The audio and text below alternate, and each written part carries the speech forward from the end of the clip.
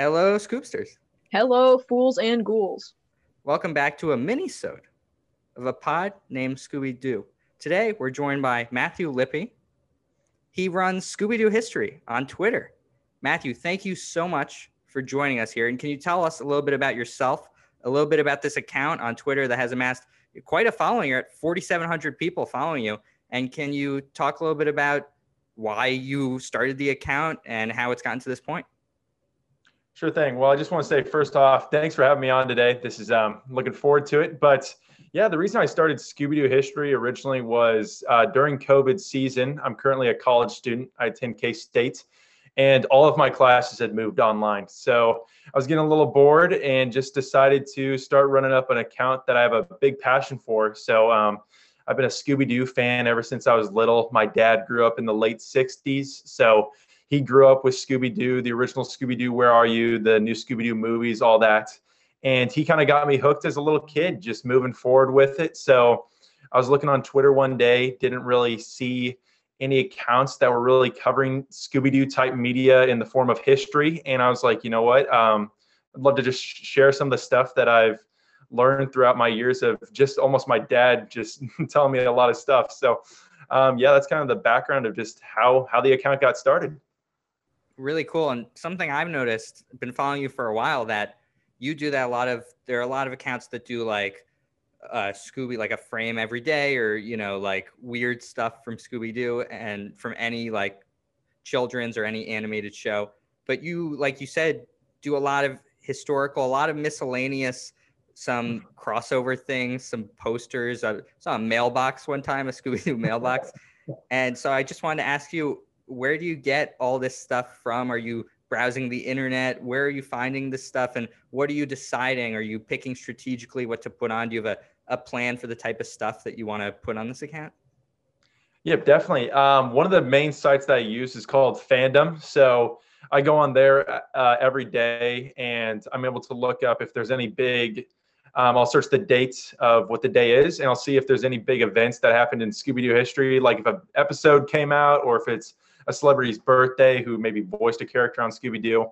That's usually where I start on there. But otherwise, it's mainly just searching the web and seeing if there's any Scooby-Doo content I think that people just like maybe don't know about or would be interested in hearing more about. So I use, oddly enough, Pinterest, which my mom used a lot. I never thought I'd be on Pinterest personally, but it's actually been a great resource for classic Scooby-Doo content, and it has a lot of awesome, I feel like great, like you said, crossover type arts and different, like the Scooby-Doo mailbox I found on there too. So it's got a lot of cool Scooby-Doo content that I really didn't find on any other web base. That's really, really cool. I feel like Ben and I are like one step away from just doing deep Scooby-Doo dives on the internet every single day of our lives. But so for someone who's like consuming so much Scooby media and like constantly staying up to date, what do you think your favorite Scooby anything of all time would be? Oh my goodness, that would be so tough. I would honestly say my favorite form of Scooby-Doo media would probably be the late 90s direct-to-video films. So you got like Scooby-Doo on Zombie Island, Witch's Ghost, Alien Invaders, and Cyber Chase. Those are my four all-time favorite Scooby-Doo films. And I kind of grew up on those. I was born in 2000, so right around my age range. And they're probably my favorite form of Scooby-Doo, honestly. I really do love the classics. Scooby-Doo Where Are You is my favorite series, but those classic 90s direct-to-video films were just so real and a different take on Scooby-Doo, honestly, a little bit more serious, and also saw the gang going up against real monsters instead of the classic, it's just a person behind the mask. It really made you question and really think about the Scooby-Doo universe as a whole. So I'd probably say if I had to limit it to one Scooby-Doo media, it'd probably be that. Yeah, and that's a perfect segue to something that we ask on every episode, because it started with when we were watching those, which I think Kaylee and I, that's the majority of our favorites too. Something that happens in each of those movies is that at least once in each of the movies, someone will make a reference to Scooby-Doo being a dog, and he'll go, "Dog? Where?" And it's like they play it off. It's never mentioned again. They just kind of let it be. So something that we ask is in each movie, we ask if we think that Scooby-Doo is aware he's a dog. So in these 4 movies, I think let's just all 4 combined, Right. maybe not as specific as we've gotten into, but just based on that, do you think that Scooby-Doo in the late 90s direct-to-video movies is aware that he is a canine? Do you think he knows, he's cognizant of the fact that he's a dog? That's a good question. I would say for Scooby, I don't necessarily think so. I think he just thinks he's right there with Shaggy, his best buddy. Doesn't really view himself necessarily as a dog. I mean, and that shows, like, just as you said, I mean, he's always confused going along with it, that people are calling him a dog. It's like, I can talk, I can do everything you guys do. So I don't necessarily think Scooby-Doo views himself as a dog, but I will say that he does have a lot of dog instincts, especially like going after cats. I know there's a couple of classic like cat scenes where he's just chasing after cats. So he's definitely got those dog instincts, but I don't necessarily think that he realizes that he's truly just another dog. I think he views himself on kind of like the Shaggy level. Yeah, I think similarly. It's just weird that he is constantly like, me, dog? No. Right. Especially in those like 4 specific movies from that era, which is, we've talked about that already a lot on this podcast, so I don't need to get into it again, but I agree with you that I think he thinks him and Shaggy are kind of one and the same. Well, another question that we ask on every single episode of this is, do you think, well, since this is, I guess, a more general episode, we always ask when we're talking about a specific movie if you think it's a good date movie or not. But since we're talking about Scooby in general, do you think that Scooby movies make good date movies? And then which one do you think would be like the best first date Scooby movie to pick? Oh, great question. I think Scooby-Doo is a great date movie option personally. But if I were to pick one out of all Scooby-Doo media, see, that's tough.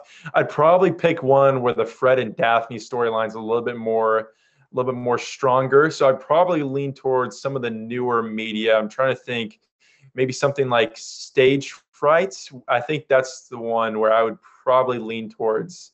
Is that one, or maybe Camp Scare? Those are probably my 2 that I would lean towards, probably most likely for a good date night movie. Add a little bit of intensity in there, but you also got the Fred Daphne romance playing off that. So that's probably where I'd lean towards.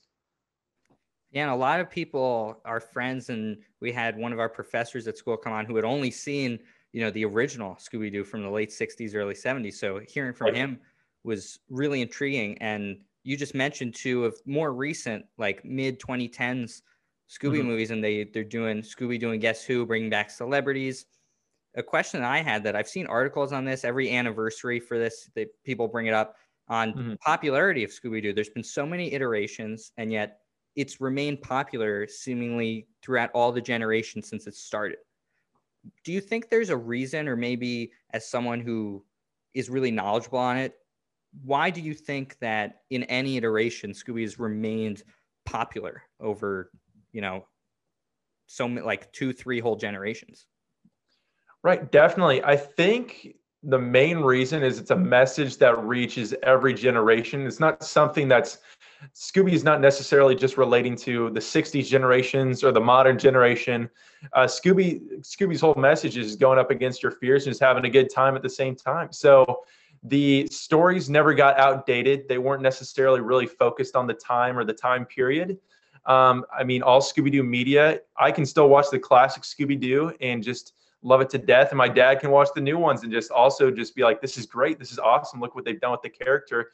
Because I think they've stuck with the same good formula that's just carried Scooby-Doo through all these years. And it's just having a dog with his friends going across the country and just finding different new experiences and adventures. And I think that's something that's carried Scooby-Doo, and it's allowed it to last maybe longer than some other shows of classic Hanna-Barbera types like the Flintstones or Yogi Bear, where Scooby-Doo is now the center of it, because who doesn't love a talking dog going around with some goofy teenagers in a van? So yeah, and something that you were saying there too, hit me, because something we've been talking about a lot is there's seemingly almost 2 different Scooby-Doo movies. There's one that is more character-based, which the live action, some of the 90s, like you were saying, are kind of more about the character. And then there's some that are just more entirely mystery-based. We're just focused on figuring out the whodunit. adding up the suspects and seeing it from them. Do you have a preference on maybe, is there one avenue that you like seeing more than the other? Is there some quality within either of those that maybe you think works better for a movie or a show?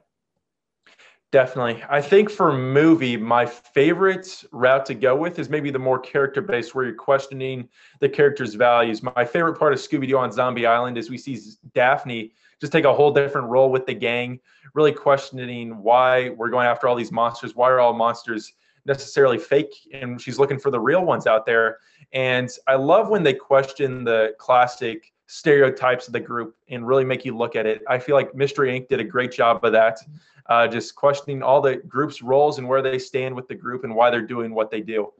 So I would think with a movie route, since they have the time to do it, I think it's best to be character-based because it just adds another element to the Scooby-Doo movie. Now, for TV shows, I love Mystery Inc., but I also love like What's New Scooby-Doo, Scooby-Doo, Where Are You, the classics. So I think there's a little bit more flexibility. It just depends if you want to do a full season story arc or if you just want to do each episode's on its own. We're going to a different town, solving a different mystery.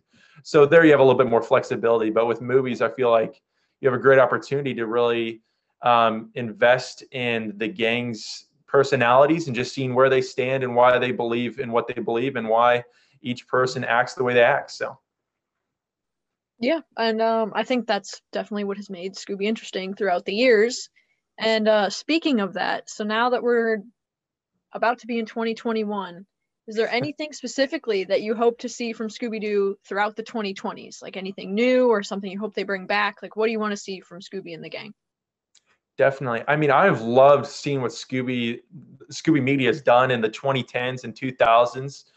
They really brought a whole nother level. I feel like during the late 80s and early 90s, I love a pup named Scooby-Doo, but there was a break there in between that one and the late 90s direct-to-video films where Scooby kind of just almost took a break. They had a couple films here and there, but I feel like they've done a great job of still putting out new Scooby content and kind of changing the classic story arc. We've seen like Be Cool Scooby-Doo, which had completely different artwork, which some hated and some loved.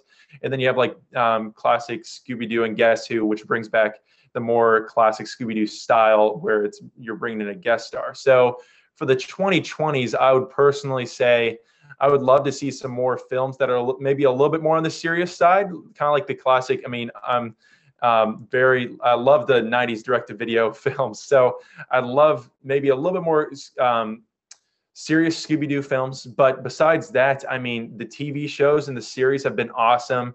I'd love also something maybe relating towards Scooby-Doo Mystery Inc. a little bit more where there's a story arc over the whole season where they're maybe going after one specific villain, but they're also solving mysteries along the way, something like that. But the nice thing with Scooby-Doo is there's a lot of flexibility with the character and a lot of ways to get creative. So I'm excited to see what they do with it. I'm really excited for the Courage the Cowardly Dog crossover Scooby-Doo that's coming in some point in 2021, 2022. So that's probably what I'm hoping for in the 2020s.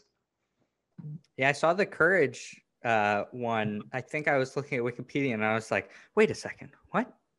Right. What? That's still going? What? So that was that was like, whoa, okay, something's happening. Right. But with just to round it out here and to come full circle, last question, at Scooby History on Twitter, is there a goal, an end goal? What's your end goal for the account really? I don't know, it might just be, do Scooby-Doo stuff forever. That might be the goal. But is there something that you want to maybe get out of it or something that you want to display on this account? And what's the end result, maybe something you've realized from doing it here? Definitely. I've had other Twitter accounts in the past. I actually originally had a couple of Twitter sports accounts that I ran before running Scooby-Doo History. So I love the Twitter base where other people can just retweet other people's stuff if they love what they're doing on there. So I just love being able to share other people's works. So that's probably the biggest thing I've learned about running Scooby-Doo History is just being able to find other people that passion Scooby-Doo as much as myself and finding fellow Scooby-Doo lovers like all yourselves. But for an end goal for Scooby-Doo History, I'd love to do something with maybe merchandising, having some shirts and stuff like that, or just having maybe a Scooby-Doo panel, bringing in some of the biggest accounts on Scooby-Doo Twitter and just bringing them together and talking Scooby-Doo. So this is what I love to do, just going over all the Scooby-Doo media and the history of it. So end goal for Scooby-Doo history would probably be something on those lines. But I definitely love growing and posting Scooby-Doo content every day. So that sounds great. And I mean, you got a Billy West response the other day. So I know that was awesome. He's one of my heroes. So that was great. Yeah, you never know who will respond to Scooby-Doo history. So thank you so much for taking the time out to come and talk to us. Kaylee, let's hear the outro. Yes, thank you so much for coming. But Rutro, looks like we're all out of time. We'll see you next time on a pod named Scooby-Doo. Scooby-Doo, where are you? We got some work to do now. Scooby-Doo, where are you?